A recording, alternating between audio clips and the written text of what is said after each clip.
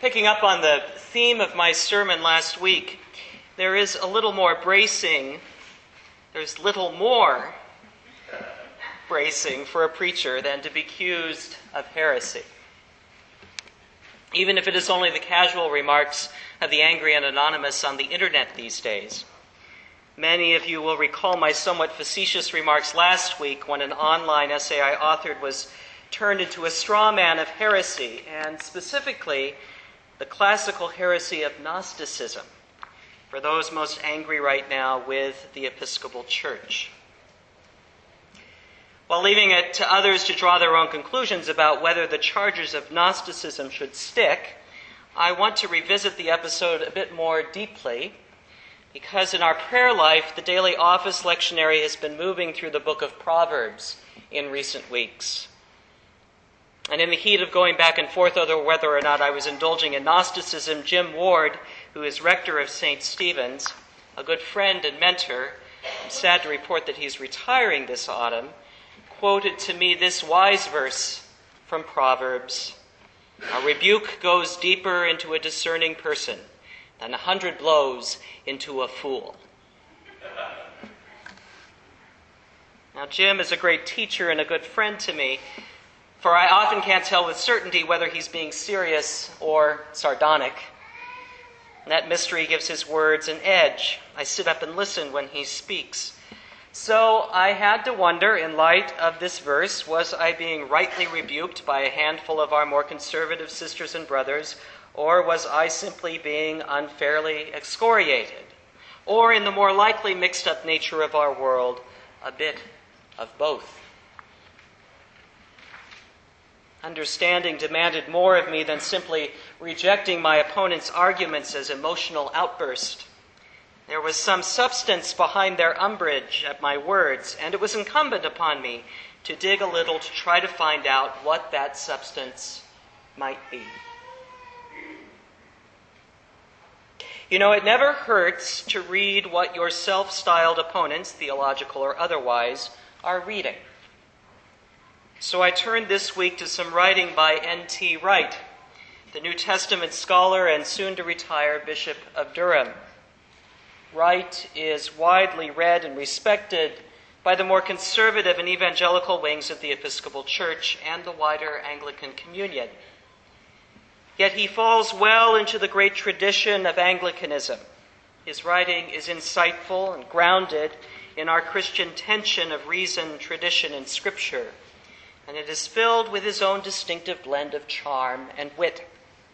In the best Anglican fashion, he commands respect from all quarters, but not necessarily full agreement. In an address I stumbled upon this week, one that N.T. Wright delivered at the last Lambeth Conference of Anglican Bishops, he speaks about Gnosticism and its contemporary manifestations in the West. And as I read his words, they struck home for me, and I reckon for all of us.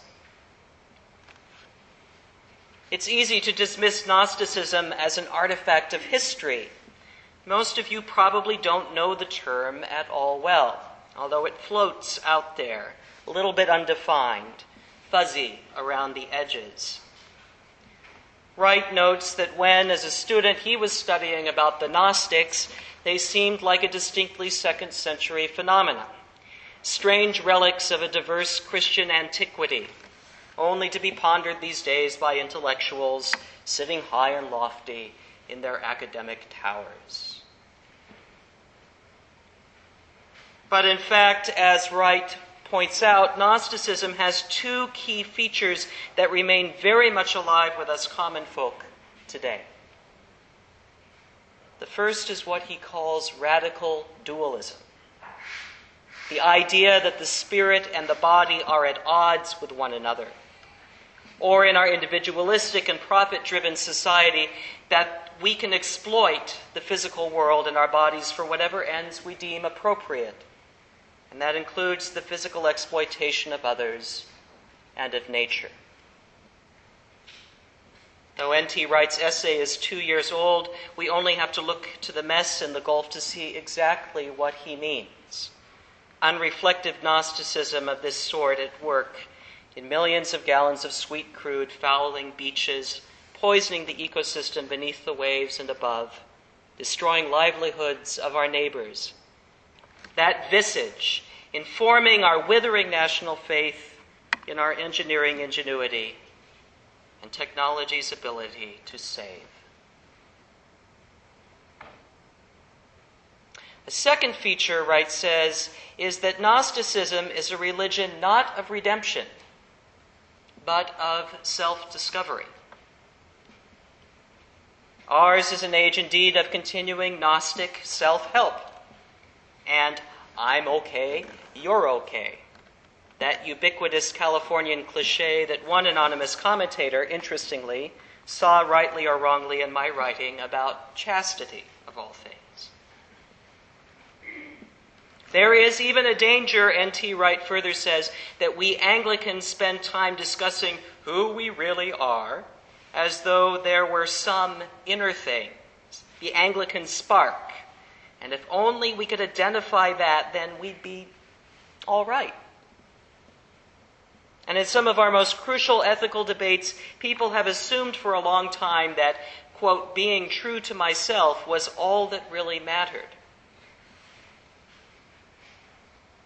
I think Wright's on to a profound truth here, although I might respond differently than he does to this character of the contemporary individualistic West. But it is true that viewed this way, Gnosticism is the generic spiritualism that surrounds us in so many forms. The notion that my spirituality is self-crafted and self-fulfilling, that my own path is sufficient for me. The Marin spirituality of self-improvement is a form of Gnosticism, when the reality, at least as we Christians reckon it, is that self is meaningless without others, without accountability, without rough and tumble relationship and the knocks of shared experience. For us, community, not the self, but community is the crucible of our redemption, of our renewal. In his address, N.T. Wright prefers to contrast this contemporary self-realizing Gnosticism with some traditionally evangelical language about our need for God to rescue us, which, frankly, is a way of describing redemption that I'm not all that keen on. There's more to Christian redemption than merely being pulled out of a world burning with hellfire and brimstone, or of our being washed clean at the sticky crude like a pelican in the Gulf. In fact, for my way of thinking, it's also a bit Gnostic to talk of being rescued from this world, as it suggests another kind of dualism that is foreign to an incarnational faith. But you know this Gnosticism well. You've seen the t-shirts, right? The sneakers, the cloud, caught up in the rapture. All that's left behind are the shoes.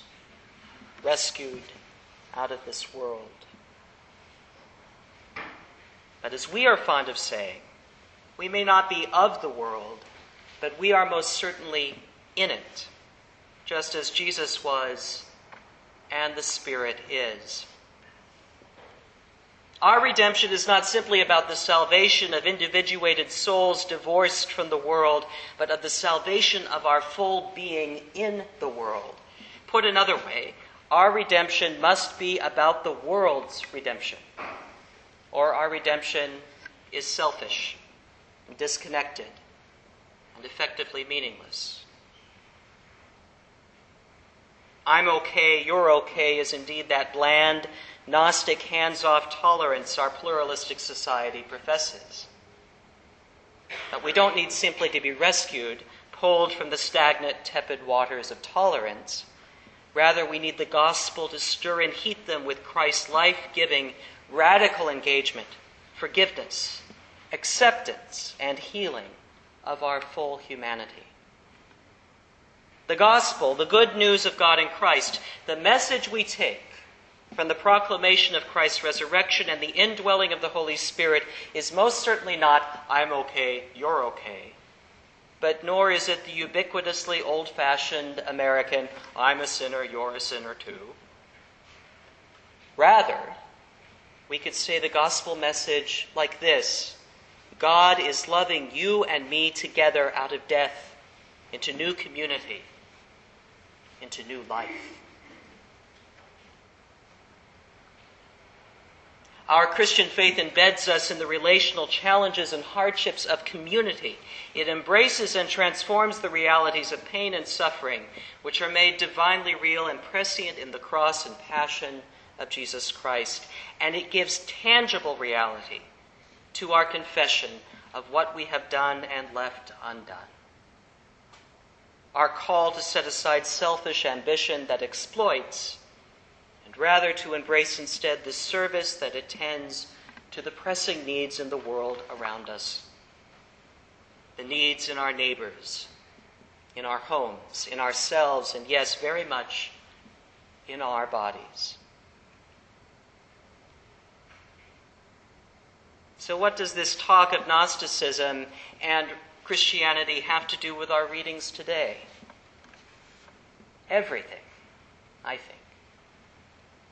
For Gnosticism could not be farther from the deeply physical, the deeply miraculous divine engagement with people's very lives in today's classic story of the widow of Zarephath and the parallel gospel of Jesus raising a widow's son from the dead. In the First Kings reading, close to the beginning of the cycle of stories about the great prophet Elijah, is a remarkably important piece of Judeo-Christian tradition. So important that this is a story that Jesus alludes to when he's teaching in the synagogue in his hometown of Nazareth. It begins not with some out there spiritualism, but with the very hollow in the gut physical hunger of a widow and her son preparing for their last meal, and that most poignant line, amongst my personal favorites in all of Scripture: "As the Lord your God lives, I have nothing baked, only a handful of meal in a jar and a little oil in a jug. I am now gathering a couple of sticks so that I may go home and prepare it for myself and my son, that we may eat it and die." Is that not the song of our most pressing needs as a human family, of our deepest unfulfilled hungers? The song of a suffering Gulf Coast, the unarticulated cry of the struggling wildlife, of our exploited planet as a whole. Is this not the refrain of the teeming hungry and the marginalized confronting their invisibility and facing extinction? Now, Elijah does not respond that she offer a mere prayer to God or go off by herself and meditate to escape her suffering, but rather that she tangibly and painfully offer him a portion of her last meal, the very thing that sustains her and her sons' lives. It is in that offering that she discovers God's power to sustain their life, to fulfill their deepest hunger. And this kind of physical, tangible offering continues almost immediately in the story when she gives her dying, if not already lifeless son to Elijah. She is commanded to give him that which is most precious to her, more precious than even her own life. The language is so explicitly clear. Elijah takes her son from her bosom and carries him away. In a similar physical, incarnate manner in today's gospel, Jesus touches the bier of the dead man, an act that would have rendered him ritually unclean by Jewish tradition. See how he loves even the bodies of the dead. Both Jesus and Elijah restore the lives of these sons to their mothers and in effect raise the widows from the dead as well.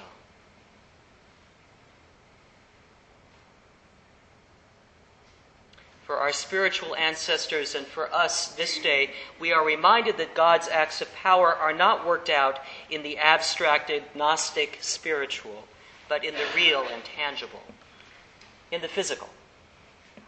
As Christians, we do not merely meditate on the Word, we engage with it. We wrestle with it in our worship. We listen to story together, shoulder to shoulder. We bring our physical selves with all of our imperfections and edges into community. In study and in godly play in this parish, we wrestle with our story in speech and in craft, making it part of our physical selves. We get it into our bones, which is why our engagement with Scripture is so critical and why it must happen not in a comfortable armchair at home, but in the discomfort of community. We splash in water in our baptism. We eat bread we call Jesus' body, and wine we call Christ's blood. That is God's life incarnate among us. Ours is indeed an incarnational faith, not a Gnostic one. Our service to the wider world is about following in the paths of Elijah and our beloved Christ, of raising the dead, of responding to the pleas of widows preparing for their final meal. Our youth are preparing for a mission trip in a few weeks that is about raising up and repairing homes for people who need physical shelter for their wholeness. We refuse to leave them in the rain to pray. We consider our sisters and brothers on the front lines of the worst oil spill in American history. Whether they are operating robots a mile beneath the sea, or shoveling contaminated sand, or scrubbing oil from the fragile feathers and skins of God's creatures. How can we tangibly help them this day? Prayer is only the beginning. And most of all today, we are reminded that our life with God, our relationship, is about offering ourselves, not just as spiritual abstractions, but as physical, incarnate beings. Gnosticism might have us offering mere acknowledgement or simple intellectual assent, or resting comfortably in our beautiful Anglican prayers. But that's not what God wants of us. That's not what God needs to truly transform us. God needs everything we are, body and soul, an offering that Jesus makes upon the cross, and that we remember, that is, enter into and take into ourselves in each Eucharist. So what will you offer this week to God that moves beyond our cultural trappings of Gnosticism? And I don't mean just here in church, but out there, where our faith meets the real world. Where will you be invited to take the dying in your arms, to touch the bier of the dead, that life might be restored? How will you make an offering that incarnates your faith and makes real what you profess this day? The acts that make your faith real, that lay claim to your being a fully incarnate person of God. All questions for us, worthy of a faith that means more than words on a page, that is more than merely spiritual in the contemporary sense, and that lives into transforming a world very much in need of healing, in need of resurrection, in need of God's Spirit that makes God's dream real, so that we and all creation may not only touch, but become again the fully embodied work of the divine. This has been a sermon podcast from the Episcopal Church of Our Savior, Mill Valley, California. We are a growing, welcoming community for those seeking to deepen their relationship with God and to journey in faith with God's people through the breaking of bread and in service to others in Christ's name. You can reach us by phone at 415-388-1907 or visit us online at oursaviormv.org. That's OURSAVIOUR mv4millvalley.org. We wish you God's peace, and we hope to greet you in person very soon.